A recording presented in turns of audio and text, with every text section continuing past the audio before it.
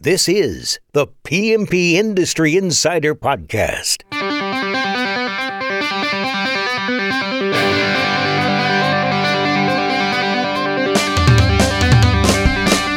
You're hearing from Coalmarch and Triangle Pest Control's Donnie Shelton, and PCO Bookkeepers, PCO M&A Specialist, and Turfbook's Dan Gordon, as well as some of the biggest players in the pest control and lawn care industries. We're talking about what is changing in the industry and taking you straight to the front lines of what the future holds. If you're ready to grow your pest control or lawn care business, you're in the right place. Hello, everyone. Welcome out to another episode of PMP Industry Insiders Podcast, where we look at what's changing in the industry and we take you to the front lines of those that are driving those changes in the industry. Thank you for joining us today. My name is Donnie Shelton. I'm the owner of Triangle Pest Control, as well as CEO of Coalmarch, which provides digital marketing and digital marketing for the pest and lawn industries. And with me is Mr. Dan Gordon. Dan, would you like to say hello? Hello, everyone. Happy to be here. I'm really excited about today. As an accountant, one of my favorite topics is marketing. And so I think that we've got a good guest today here. And so why don't you introduce Rachel? Yeah, exactly. So I'm very excited about our topic as well. We're going to talk about how to grow your business, basically 2021 digital strategies and things that you can do in 2021 to grow your business on the digital side. And of course, like most things, I feel like getting good online is like chasing the horizon. It's always changing, and it seems like every time you feel like you're on top of the world, and an algorithm or something changes and you're almost starting over. And so I'm excited about our guest. We got Miss Rachel Betterbid from Coalmarch. She is the Vice President of Digital Marketing. She works with me directly, so there's no telling what she's going to say. I work with RB quite a bit. By the way, everyone calls her RB. Her name's actually Rachel Betterbid. So if I say RB, you know who I'm talking about. But she manages our SEO and paid media teams at Coalmarch and is also responsible for maintaining and evolving the company's overall digital marketing strategy. So when it comes to what is Coalmarch doing online and why are we doing it, Rachel is all things. She is the brain trust behind our strategy. She's been with us for over 7 years and has worn many hats throughout her time. She's been in SEO, PPC, email marketing, of course, data analytics, conversion optimization, as well as business strategy. And bonus, she has managed to make it with working with me longer than a year. So with that, Rachel, welcome to the podcast. Great to have you. Hi, thanks for having me. What an introduction. I don't think I've ever been introduced so formally before. I'll take it. As somebody who's been working for Coalmarch for longer than a year? Yeah. That's exactly right. That's exactly right. So, RB, this episode is all about, growing your business in 2021 online. And as we kind of start this discussion, I thought it would be really, really great. Most of our listeners are just getting their season started. I know that there's a lot of folks in the South who are well into, or the southern part of the country who are well into their season. But I think for most folks, things are just now getting kicked off. It's March, things are ramping up. And so with that, let's start with the basics. What would you consider to be, hey, I am getting ready to get into my season. I've got a website or whatever. What are some basic things that some of our listeners could be checking just to make sure that they're ready to go for the season? Mm-hmm. Yeah, I think to start off the conversation, to kind of preface that, obviously everything we're going to be talking about today is going to be, hyper focused on this industry specifically. I feel like when it comes to digital marketing, it's so broad. There's so many things that go into digital marketing and advertising, and oftentimes business owners hear about the latest new trends and they want to try it, they're interested in it, but it doesn't make the most sense for their industry specifically. And so obviously everything we're going to be talking about today is going to be focused on lawn care, pest control, home services in general, which, is such a needs-based industry. It's not like selling a product where, someone doesn't have to have a need to buy shoes. I could just see an Instagram ad for shoes and be convinced to buy it. If you are going to buy pest control, you have to have a pest problem. If you're going to buy lawn care, you need to have a lawn. So there's just to kind of kick it off with that is pest control, lawn care, home services. A lot of it is a needs-based industry where you have to have a need. So let me With that being clarify said, that a I feel little like, bit. Okay, so let me clarify that a little bit because I think what you're really saying is that people behave a lot differently in this industry than they would say in other industries where you can use branding or you can use Mhm. Instagram. Hey, I'm building this brand and or I see this piece of clothing that I'd really, really like. That might influence me. Whereas no one sits around on Friday night and says, I really want to have my house treated if they don't see a bug. But if they do, Mhm. all hell Right. breaks loose, right? It's like, oh my gosh, we got to do something right now. Mhm. So anyway, is that a good summary of kind of what Exactly. you're saying there? Okay, perfect. Yeah, so with this industry, inbound marketing is really the most effective way to generate leads. So inbound marketing versus outbound marketing. Inbound is like people have a need, they're looking for a solution, they go to find it and they come to you versus outbound being more traditional means like you're taking your brand, you're taking your message and you're putting it out there for people who maybe don't even want to hear it. So outbound would be more traditional means of advertising, billboards, TV ads, things like that. So in the context of inbound marketing, I feel like the most basics are obviously going to be, search engine visibility. It's going to be, when someone does need an exterminator, when someone does need, to fertilize their lawn and they don't want to do it themselves, where are they going to go to find it? They're going to go to Google. I mean, it feels like a given at this point to say that, but when people have a need for, a home service, they're going to Google or they're going to Thumbtack, or they're going to, whatever kinds of other, I'm blanking on the other, Home Advisor is one of them. But for the most part, people are going to Google. So I feel like the basics are really, what does your visibility look like on a search engine? Are you coming up on the first page? Because the first page gets like 95% of the clicks. So no one's going to the second page. So as far as the basics, So hang on. to So show just up to on be the clear first there too, page. because I want to make sure that this you just made a really good point, and I want to make sure folks capture this. Mhm. Google by far is the big gorilla. I know that probably goes without saying, but sometimes I get questions about, well, what are you doing on Bing and what are you doing in Nextdoor? And by the way, those platforms are important. I think you should market on them. But I mean, do you have any, and not to put you on the spot here, but let's have some fun. I'm going to put you on the spot a little bit. Like when we look at overall search traffic, I mean, what percent of that is Google versus all other platforms? Do you happen to know that? So when I presented and did a presentation at our conference CO2, I talked a lot about market share, and Google by far holds majority of the market share when it comes to search. So I think it's upwards of 60 to 70%, or at least it was in 2019. I wouldn't be surprised if it's going up every year. So as far as search goes, people going to a search engine and searching, Google's got majority of the market share by 60 to 70%. Now, if you look at just digital in general, so not necessarily search, so counting things like Instagram and just websites and apps that people are using, I believe it's more like 30 to 40%, but it is still the biggest, it's still dominating by far. So Right, yeah. right. And And I don't just bring that quote me point on up. those numbers, but I think Yeah, it's no, around that. no, and I was actually thinking it was maybe even a little bit higher, like the 80 to 90. But the fact is that I want to make that point that yes, of course it's important to market on these other platforms. Yes, of course it's important to brand, but when it comes to our industry, and when I say our industry, I mean both pest and lawn, it is needs driven, right? And you got to be strong on the main platform there, which is Google. So, all right, continuing on. Just wanted to make that And point.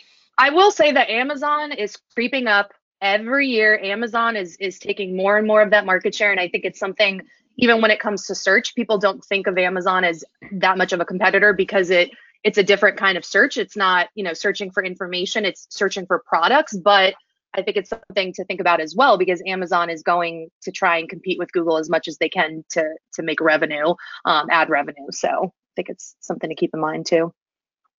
So Okay. now that Yep. you have the basics down and you're kind of putting your digital marketing plan together for the year, which you probably should have already done. Let's hope so. What are some dummy checks before we get into the season? What do you think that can and will go wrong? How do you look at that? I think the most essential or the most basic version of a dummy check would be to literally go to Google and kind of see what the search engine results page looks like in the areas that you're trying to target. So go to Google and search, pest control Raleigh. If, you're trying to sell recurring pest programs in Raleigh and that's your number one market and your number one service you're trying to sell, go to Google and kind of analyze what the SERP looks like. And when I say SERP, that's an acronym for search engine results page. But, are you coming up? Are you showing up in every area? You know, one of our biggest strategy here at Coalmarch is we talk about like SERP dominance and SERP repetition. There's a lot of different areas of a search engine results page. There's the Google local services section. There's the paid ads. There's the map section with reviews. There's the organic section. Ideally, our kind of strategy is we want you to be coming up in every section. We want you to have visibility in every single section, because each of those sections get, you know, a certain amount of clicks. I think the paid ads get about, 15 to 20% of all clicks. The map section gets about 30% of all clicks. We want you to be showing up in every area. One, so repetition, you're taking up more real estate, so you have a higher chance of being clicked on if you're showing up in every area. Two, it kind of, I think, makes your company seem more legitimate if you're coming up, all over the search engine results page.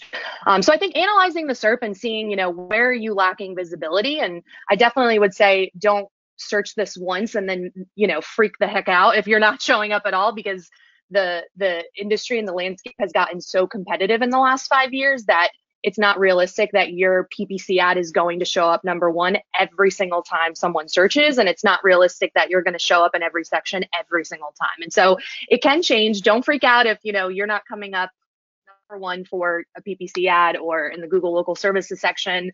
Proximity is a part of it too. But in general, I'd say kind of analyze the SERP and see, the areas that you're lacking and, kind of gain insights from that. I think if you're working with a marketing company, it'd be kind of a good thing to go through with the marketing company, or, if you have an in-house person. I think if you're just the average pest control business owner, analyzing a SERP is probably not something you're super great at. But in general, I'd say that that's kind of a good dummy check is, do you have visibility? If someone has a need for what it is that you're selling, are you even showing up? Do they even have the potential to find you? Let me add a couple of caveats with that, because number one, make sure that you're incognito when you're searching, right? I mean, you don't want to use previous Google history, because Google will change your results based on your previous history. I know that's common knowledge. I just have to say it because sometimes people don't know that. Because you can, and the other thing I would say is, if you have remote markets, use VPNs or some way to mask your location, because your location is going to have a big impact on the search results as well. And then the third thing I would say is, be really careful about, if you are in Atlanta or New York or LA or some, Dallas, somewhere that's a super hyper competitive market, the idea of you owning Dallas pest control, right? It could be done. It's going to take a lot of money. So just be very cautious about expectations when it comes to that. I mean, there are definitely other markets that you could dominate, but sometimes, the amount of money it would take just to make any kind of headway for those, it's probably not even worth the fight by the time you pull it back to a cost per sale. So, what percentage of your effort should be spent on organic versus pay-per-click and Google Local and whatnot? I always think it's a hard question to answer when people ask how much should I spend on things, because I'm not in the books of your business, and I think it varies business to business. I think obviously, cash flow is a part of it, how much money you can spend. Okay. So let me change the question then. If I know that I'm going to spend $1, how much should go to organic versus the others, rather than coming up with a budget? In other words, what should I really take some effort and build out this organic? Or, to me, the SERP has changed over the years. It used to be 3/4 organic, 1/4 paid. Now it seems like it's the opposite. So what should you focus on? Yeah, so kind of going back to what I was saying before, as far as percentage of clicks. So when someone goes to Google and they search something, the PPC ads typically get about 15% of clicks. And that can vary based on intent of what someone is searching. So more commercial terms versus informational. Like if someone's searching, how do I get rid of ants in my kitchen? Like they're looking for information. They're not looking for a commercial business. They're going to naturally click on organic listings more than they're going to click on an ad, versus commercial intent type searches are going to be more geared towards PPC. But at the end of the day, PPC ads are still not getting majority of the clicks. The map section, so the local pack section that us SEOers call it, that's going to be the map. It's going to have, the Google My Business reviews, so forth. That gets about 30% of the clicks. And then the organic listings can get anywhere from 30 to 50%. So at the end of the day, the PPC ads are definitely, and the paid ads in general, are dominating the SERP because Google is making 98% of their revenue as a business from ad revenue. And so of course they're going to do everything they can to push businesses running ads, because guess what, they get paid. But at the end of the day, a lot of people are still clicking on the organic listings. People are still clicking on the Google My Business pages. And so with that being said, like, I feel like it's always a question of, is SEO dying? Is this, should I even be focusing my efforts on SEO? And it's like, yes, they still are getting majority of the clicks. If you go into your analytics account, on behalf of 100 of our clients, at least 50% of their traffic is usually coming from organic still. And so I absolutely think it's something that you should still focus on. Now, of course, it's going to be more of a long-term investment in that you're not going to get you're not going to get $3 for every dollar that you spend in organic the first year that you do that you start really investing in SEO. It's going to take some time, and some businesses maybe aren't in a position to financially invest in their company if they're not going to get that immediate return. And so I think it depends also where you're at as a company. If you're a brand new company, spending more on PPC may be a better use of your money starting out. But if you're a company that you have the capital to invest in your company and you kind of know it's going to pay off in 2, 3, 4 years, I definitely think it's still worth the money investing in building good content, building a good website, getting links, so forth. Well, I would just say, and just kind of summarizing there, it's embrace the and, right?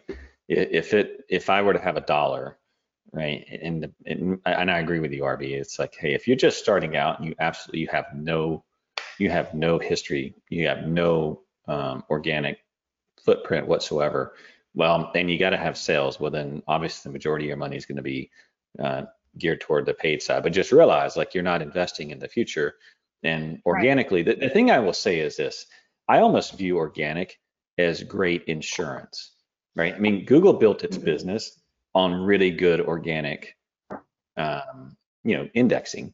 And so if you're really, really good on the SEO side and on the optimization side, no matter how that algorithm changes, you're going to be pretty strong and you're not going to get whacked, right?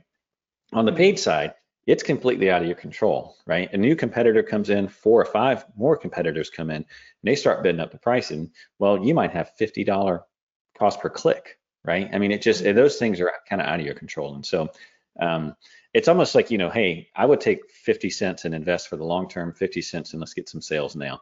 That's Donnie's perspective, not telling you it's right or wrong. And much like what RB said, it really depends on your situation and kind of where you're at as a business. And I would say even your market. So having said all of that, we're heading into the season.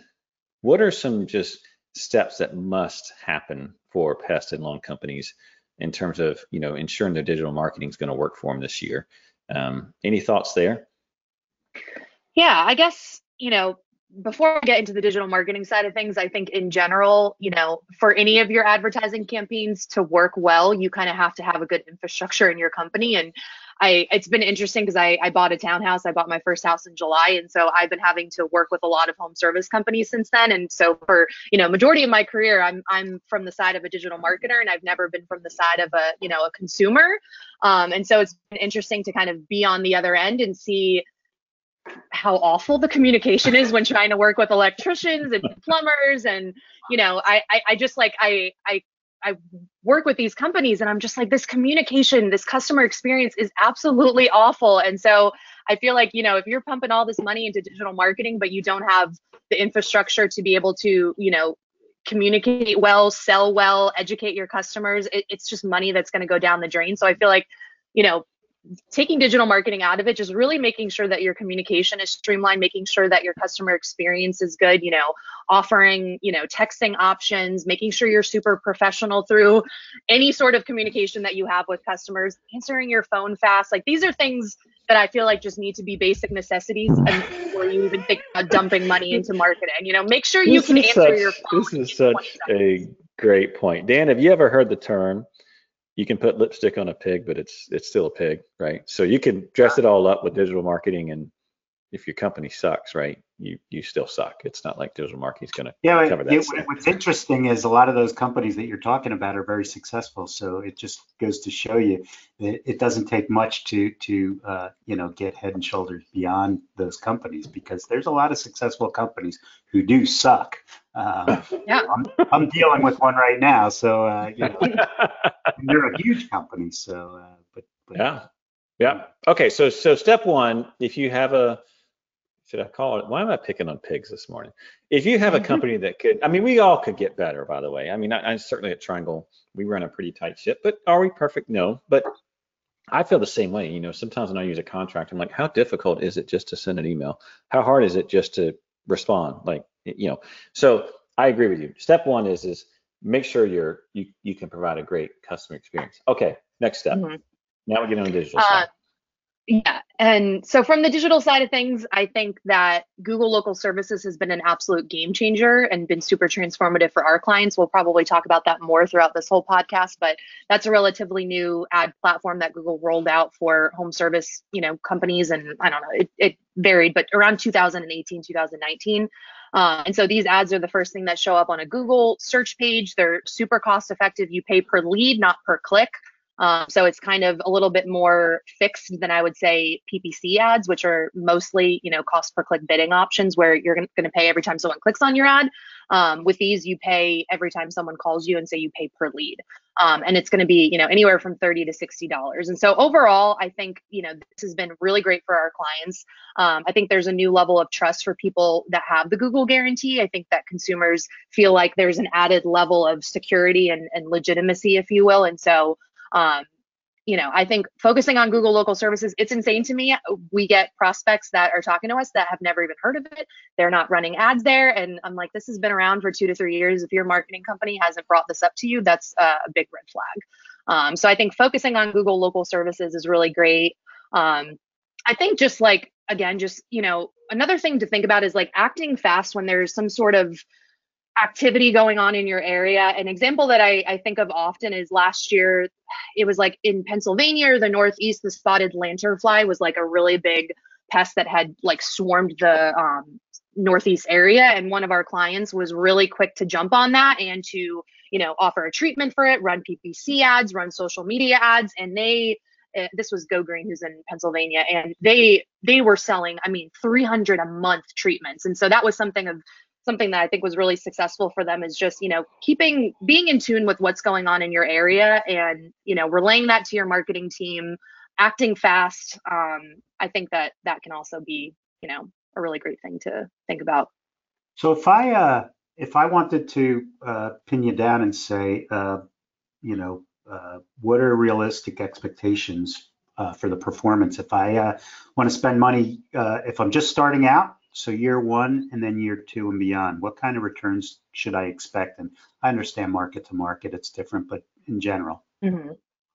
Yeah, it's a great question. And I think, we kind of touched on it before. Donnie and I were talking about, SEO and PPC being, different kinds of investments. PPC isn't really an investment for the future. You're spending money on ads and you're driving immediate traffic to your website and immediate leads, but it's not something that's naturally going to benefit you 2 years from now. Whereas with SEO, the money that you spend now, you're building a foundation that is going to benefit you in a couple of years. And so I'd say, it definitely also depends on where you're starting at. Your starting point is a really big factor in how fast you can achieve success. If you're a brand new company who doesn't even have a website, you've got no authority with Google, you're probably not going to rank on the first page in the first 6 to 12 months for every single term and every single market, depending on, obviously the competitiveness of that market. But, it's really going to take some time to gain footing versus, if you have had a website for 15 years and you're already ranking, at the top of the second page. If you start working with a really great, SEO company that really knows what they're doing and they're really focused on quality content and building the authority of your website in what we would call white hat ways, it depends. But I'd say in general, 2 to 3 years of investing in SEO is really where you start to see payoff. And that's where you really start to see that return on investment. In general, like if your costs associated with SEO are relatively fixed year after year, and every year you're getting more traffic and you're getting more leads, that means you're making more sales with that same marketing expense. And that's where that ROI starts to pay off. And so, it definitely, it depends where you're at, but in general, I'd say, the first 6 to 12 months, you should be starting to gain some footing, building out unique content on your website, getting to rank for some other terms beyond just the basic, more commercial terms like pest control and lawn care, and really start to gain some footing there. But you're not going to rank number one in all of your key terms in 6 to 12 months. It's just not going to happen. It can take years to get to that point, and even then, you may not, get to that point, depending on how competitive your market is. So I'm getting ready to ask a question that we all have an opinion, and I have a pretty strong opinion about this one, so I'm going to do my best to keep my mouth shut. But having said all of that, this is, by the way, something that just drives me crazy is I'll get a call from someone. They've been online for 2 years. They're in a highly competitive market. Let's just take Miami, for example. And they're like, hey, I just searched my name and I'm not showing up I just searched for Miami pest control and I'm not showing up in the top 3 spots. And they've been around for, say, 2 years. And meanwhile, there's companies that have been up, for 15, 20 years. They've got thousands of reviews. And so my question is, obviously this owner or this person believes that their effectiveness of their digital is not working because of a search that they did, right? They're not showing up, say, for a specific term. So my question is, what are some ways to measure the effectiveness of digital, and how do you approach that? Yeah, I think, the most basic way that most people probably measure is my, digital marketing effective is definitely their cost per sale, their cost per lead, if they have the systems in place to be able to accurately measure that. But I think obviously cost per sale, at Triangle, that's your number one kind of metric. If your cost per sale is within the range that you want it to be in, you'll just keep spending. And so I think, you may not be profitable right away, but if you're confident that you can keep a customer for years and years, use the average lifetime value of that customer to calculate what your cost per lead should be, not what you have to make in year one to be able to not be in the red. And just to strip this out, because that's exactly what I was going to say, is that, I think cost per sale is the ultimate measurement, right? And Dan, the accountant here, and I know that he feels the same way. At the end of the day, you have to look at marketing as an investment. And so if I go to the bank with $1, and every time they give me back 4, right? That's a good investment, right? My marketing's working. If I go to the bank and I give them $4 and they give me back $4, well, then that's not really working. But I agree with what you're saying, is that if you look at the lifetime value of a customer, number one, there's a few things here that are underlined that you got to make sure that you know. Okay, number one, how long does a customer stay with you? Do you really know the lifetime value of a customer? If it's average of 12 months, is it 24 months? Is it 36 months? I don't know. So you need to understand that. Number 2, you need to know, what did you spend on marketing? Number 3, you need to know, of that marketing, how many customers did it generate? All of those things go into calculating your cost per sale. But at the end of the day, in its simplest form, it is ROI, really, right? I'm spending this much and this is how much I get out of it. And so there's a lot of complexity that you can build into that. But don't forget the simplicity of, is this working or not? Well, Is this, I am I making money or one not? of the things that you have to think about, cost per sale, but marketing and sales are 2 separate functions. You could be killing it with your marketing, and if your salespeople can't convert, then that's a problem. Yes, or yeah. You could be paying a ton of money for your leads, but closing at a very high rate. So cost per lead is very important, and then conversion percentage is extremely important as well. Yep, I agree with that. And what Dan's saying there is that you can't go to CPS in a vacuum, because there's a lot more there. I remember years ago, I hate to admit this, but it's kind of funny. This was in the days of Dex. Do you even know who Dex is, RB?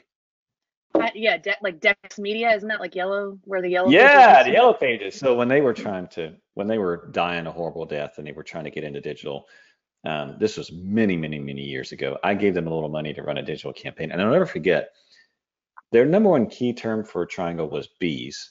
We didn't even service bees at the time, and so we were like, oh yeah, you're getting all these leads, and you do it, and then so obviously cost per sale would get rid of that mess, but anyway, I just think so Dan is 100% correct, right? You got to look at CPS. For me, is the ultimate, but you absolutely have to look at cost per lead as well. And of course, what gets factored in that is conversion. So anyway, continue on. Sorry.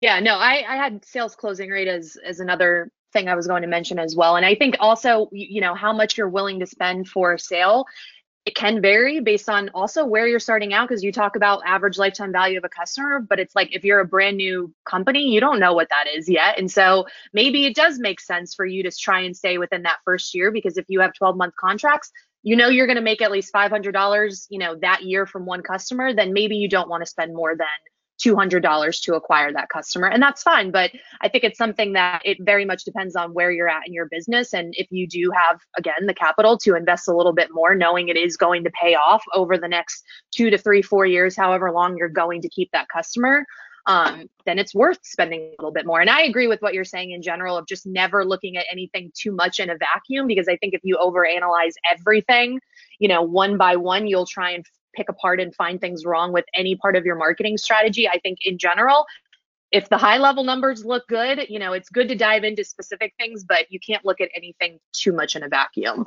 because then you'll just talk yourself out of anything that you're doing business wise. And I think that's an important point too, because, depending on what your cash position is, and I've talked about this on the podcast before, but it's extremely important, I think, is that if you know your cost per sale, and let's just say that you have enough to fund your marketing out of operational performance of the business, meaning that you don't have some cash bank that you can go to and keep the growth going. If that's the case, one of the strategies that I did early on at Triangle, and it worked very, very well, and it kept me out of the red, was, okay, my initial service is $150. I know if I keep my marketing cost per sale at 150 or lower, I'm going to be able to fund my marketing out of my operational performance of the business. And so what that allows me to do is not go cash negative. Now, I'm not saying that makes sense. And in some cases, if you've got plenty of capital and you can go faster, absolutely. Just realize okay, well, I'm not going to be, it's going to take me a year or however long you pump that cost per sale up. It's going to take you a while to realize that cash back, because like marketing, you're going to pay it all up front. So it's just really important to think about when you're developing what cost per sale should I have. A lot of that has to do with, well, how much cash do you have and how much can you burn? And how long can you mentioned about that initial, that initial for $150 if you want to go to that number. But the issue, I think, is if you're in New York or Atlanta or Dallas, you're probably not going to end up with 150, so that's not realistic. But if you're in, a smaller market, then absolutely you will. So rather than, you really need to take a look and see, well, what is that cost per sale coming in at? And your competitors are not going to say, oh, okay, well, it's not 150, it's 250, therefore I raise my initials to 250, because you're not going to be able to, compete in the market. So sometimes, especially in the bigger market, it's hard to get off the ground, to be able to establish that number. For sure. And you definitely want to strategically choose the areas that you service. I mean, I would never open a pest control company in Atlanta personally. Like I wouldn't, I think, or even, Miami. Like I just don't think that would even be a good course of action. You got Orkin, you got Arrow, you got, a whole bunch of great companies there. But you're right. If you can find some small market, we have clients that are absolutely crushing it in very tiny markets, and they're doing things like cable advertising. Who does cable, right? Because it's too expensive.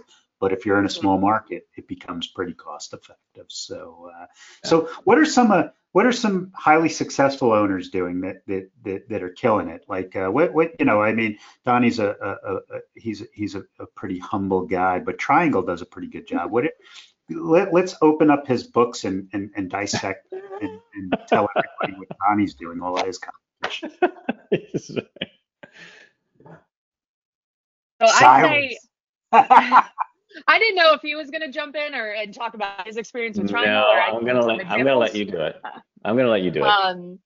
I think spending a lot on PPC and Google local services, that's kind of the first thing that comes to my mind. I think of, obviously my point of reference is often Coalmarch clients. I've worked here for 7 years. I've worked with all of our clients at some point. And so I'm always thinking about what are our successful Coalmarch clients doing that others aren't. And I think of companies that we work with like Natural State and Greenleaf, who, they're spending a ton on PPC and Google local services, as well as investing in their organic. But they're not afraid to invest financially in their company, and the profits that they're making, they're taking and they're reinvesting in, driving more sales. And so another thing that I had was, aside from, okay, you obviously need to have the capital and the funds to be able to do that. We've kind of established that. Like, it may not be realistic for a brand new business who didn't sell a business before that and have a lump of cash to spend, to be able to spend a lot. But, you essentially you can't be afraid to invest financially in your business. And I think anything that you're going to do from a business perspective, especially starting out, is going to be a risk. And you can't be afraid to take risks. And of course, there's things that you should do to monitor that risk, to see how it's going, looking at numbers, making sure that numbers in your business are where you need them to be at on a basis. Hang on. I gotta say this, just the more you talk and the more I have to make sure that people are clear on this. By the way, if you've spent any time with me, if you've been listening to this podcast, you probably know I'm not a very smart guy. And while it may sound like, there's some sort of risk, like I'm out there going out and getting after it, that's absolutely just not true. I am a risk taker, but I am a measured risk taker. And of course, some on my team may disagree with me, but you're a risk taker, not a gambler. Yeah, riverboat gambler, which, by the way, if anyone has ever met Jess, he's the one who runs operationally, he basically runs Triangle. That's what he calls me from time to time, as a riverboat gambler, but I'm not, right? So what I would say, what most highly successful people are doing in digital is that they're investing in infrastructure so they can gain clarity on what's going on. The thing that drives me batty is when people are like, they do searches, they're killing it on digital and they don't even know it, right? Or vice versa, they think they're killing it in digital and really they suck. I mean, obviously they've got sales and it's all relative. But what I mean by that is that, at Triangle, and I think at a lot of other highly successful companies that are doing digital, they understand what's making the phone ring, and they can back it up with data. And I'm just going to tell a quick story here. So Frank, who is the COO of Coalmarch, actually used to work for Triangle. And I'll never forget, I incentivized him when he first started working at Triangle based on how many leads he could bring into the business. And if you ever meet Frank, I mean, he reminds me of Monk. Remember that show, The Monk? Remember that show where, like, he was scared of everything? So Frank does not a risk taker. He did not like the fact that his pay was tied to leads. But at the end of the day, we had put in closed loop marketing and I understood what was happening. And back then I remember our pay-per-click budget was $30,000 a month. And so we're sitting in this meeting and it's me, Frank, Jess, and I think Josh was in it. And I'm asking them, I'm like, okay, so what's our budget? They're like, it's 30 grand a month. I'm like, what's our cost per lead right now? They're like, it's $70. And I'm like, double the budget. It's now $60,000. And you could have heard a pin drop. Like, everyone's like mouth fell to the floor. We didn't have $60,000, but I knew at that cost per sell, it was a gamble that I knew I would get my money back because I wasn't going to go over my initial service fee. And so my point here is that when I ask this question, or when I think about what are some highly successful owners doing, RB is 100% correct. They are investing big time, but they're not gambling. They are doing it because they know the numbers, and they, since they know the numbers, they know what's going to come back. It's not like they're just sitting around like, woo, let's go have some fun. So I have a question with regard to keywords, right? So let's say, I go in, should I put all my money into pest control Raleigh, or should I put it into carpenter ants Raleigh, bees Raleigh, fleas Raleigh, or, like how should I distribute my keywords? Do you mean from like a PPC budget standpoint, or more on the SEO side of things? Yeah, or both. Yeah, I think in general that's just good SEO and good PPC management is kind of having a diversified portfolio of keywords, so you're not putting 100% stock into one keyword. I think on average when we build out a PPC campaign for our clients, we're bidding on anywhere from 50,000 to 100,000 different keyword variations for any types of pests and any types of variations of keywords. in general, the highly commercial ones, the ones that people are searching the most, like pest control or exterminator near me, are going to be the ones that naturally are driving the biggest volume to your account. But I still think it's really important to have a diversified keyword strategy where you're not putting, all of your eggs in one basket, and you are targeting all different kinds of keywords. And I think it also, it depends from a financial standpoint and from a business standpoint. We have some clients that they offer bedbug as a service, but they really don't want to spend PPC on that because it's one-time revenue, and they know whatever they sell in bedbug, they're going to have to resell next year and the year after that. And so they'll sell that service if they naturally get leads, to their website for that, but they maybe don't want to spend with PPC on that. So I think also when it comes to keywords, like, is Carpenter Ant going to be, a profitable service for you to sell? If it's not, then maybe you don't really want to invest your PPC dollars in that keyword specifically. You're talking about the seasonality, and you go through like a pest calendar, and you can actually, like, if you look at PMP or PCT magazine, if you're an advertiser with them, as we are, they actually have a calendar, and they know what pests are going in which month. So, in the Northeast, Carpenter ants are a problem, right? So in May, they're particularly a problem. Am I better spending more money on Carpenter ants or pest as a keyword? What do you think? General or?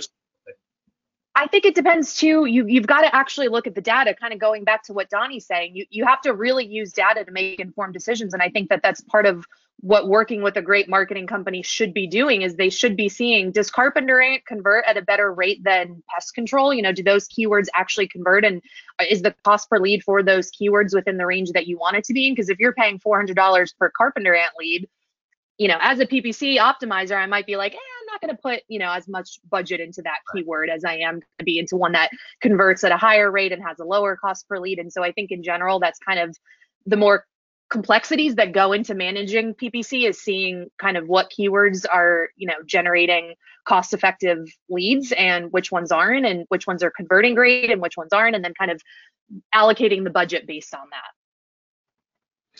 All right. So do you have a schedule? Do you have when you put together a program, what is it? Do you have a spreadsheet that you work off of? You kind of blew me away with over 100,000 variations. Is that just computer generated? That's Carpenter Ants Town 1, Carpenter Ants Town 2, Carpenter Ants, and then Town 1, Bees Town 2, and all those other. We've got like a template for our PPC campaign. So we've got pre-built out templates for all different kinds of variations of keywords and different pests. And we kind of utilize that for all of our clients and tweak it, consistently, and kind of build out more different ad groups to bid on different keywords, based on what we're doing for clients and what we see works. But we've got like a template that we use that is in Google Ads Editor, which is, a tool that we use to manage campaigns for our clients. So by the way, we've not gotten through half the stuff that I wanted to talk about, but we've actually reached the end here. And so before we close out, just want to give our listeners, I'm going to ask you to look in your crystal ball. And if you're not imagining this right now, literally Rachel's over like this little ball, and there's like smoke flying out right now.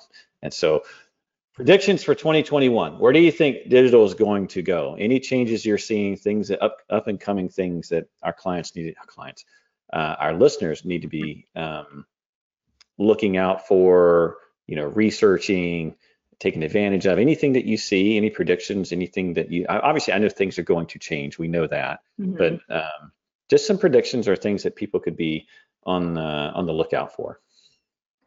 Yeah, I think, in general, I think TikTok is going to be a really big, and again, I don't think this is necessarily relevant to lawn care and pest control companies, but I think in general for, say, e-commerce companies, I think TikTok advertising is going to blow up in the next couple of years. I think Instagram Reel advertising, story posts on Instagram, podcast advertising, like these are different means of advertising that have really already kind of blown up in the last couple of years that will probably continue to.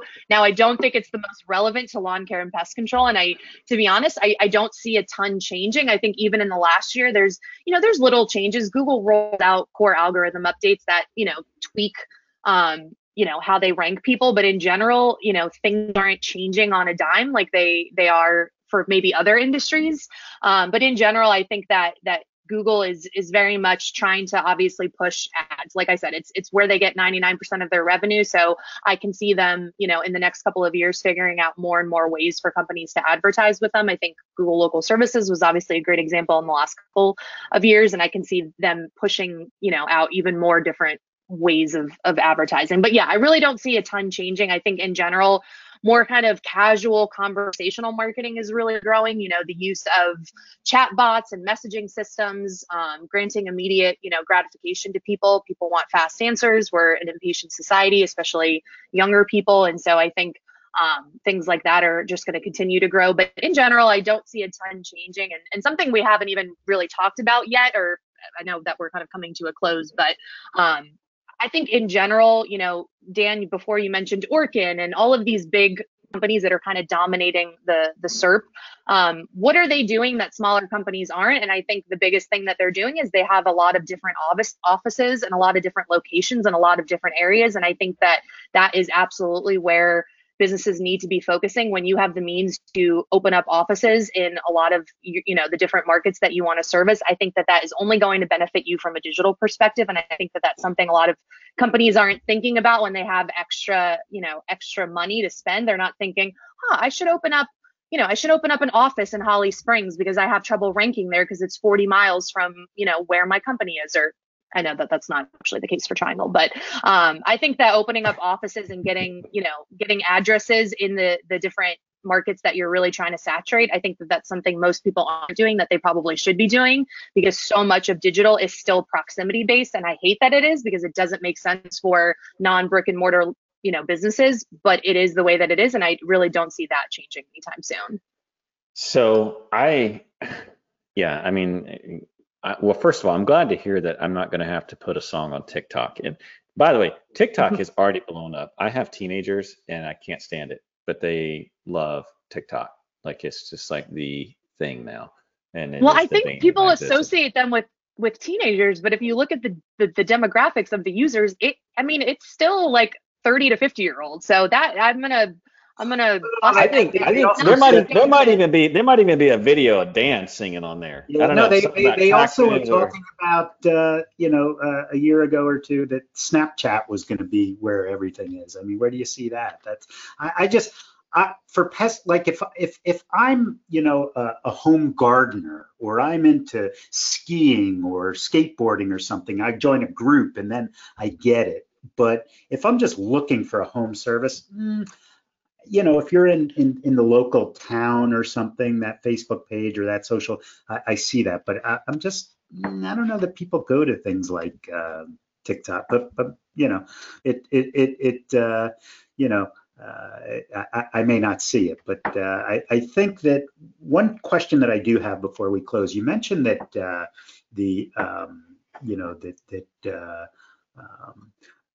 that Google came out with Google Local and they're dominating more. But how much did they cannibalize from the pay-per-click? Did that really get them more of the market share, or did it just redistribute the money? No, it definitely got them more. There's been some studies on just where people click on a SERP. And so when Google Local Services ads are present and then PPC ads are underneath them, more people click on the paid ads in general. So it's definitely driving more. It's not only driving revenue for the companies that are advertising on Google Local Services. Like, it's not only more revenue that Google's making just for this new ad platform, but when those ads are present, people are clicking on PPC ads even more.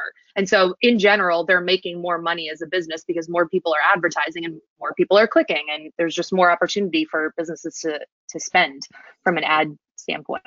Excellent. All right, so we really do have to close, but if I were to talk about this a bit, so there's a famous study that was done, The Magic of the Middle. Do you know this one, Dan?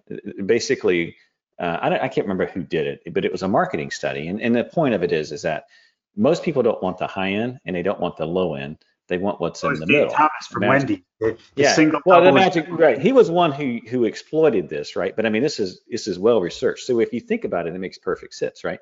If you look on the SERP page, okay, pay-per-click was the very first thing. Then there's organic. Now you've got the magic middle, right? You've got Google Local Services, then you got paid ads, and then you got organic. So where does that put paid ads? Puts it in the middle. Yeah. So anyway, my point is, you know, at the end of the day, those guys are not dumb and they make a ton of money and they do a great job at it. But anyway, well, listen, RB, thank you for joining us here today. It has been a wonderful, I mean, again, and we have never gotten, well, we didn't even get close to getting through all the stuff there. So I'm sure we're going to bring you back on. Maybe we'll bring you back on after the season's done in the fall, as people start to retool and rethink what their new strategy is going to be for 2022. But thanks for taking some time out to meet with us and to tell us what you got going on there at Coalmarch. Dan, any thoughts before we close out here? No, I just want to really thank you. I thought this was excellent. I think it's one of the most interesting topics because it's constantly changing and it's gamesmanship. That's what it is. So it most certainly is. Well, thank you for having me. Thank you, RB. And look, if you enjoyed this podcast, please go out to Apple, rate us, review us. If you didn't enjoy it, well, you know, I guess you could rate us and review us there as well. I'm sure we don't always deliver on everyone. But having said that, thanks again for joining us, and we'll see you guys next time. Take care now. Appreciate it. Thanks. Bye now.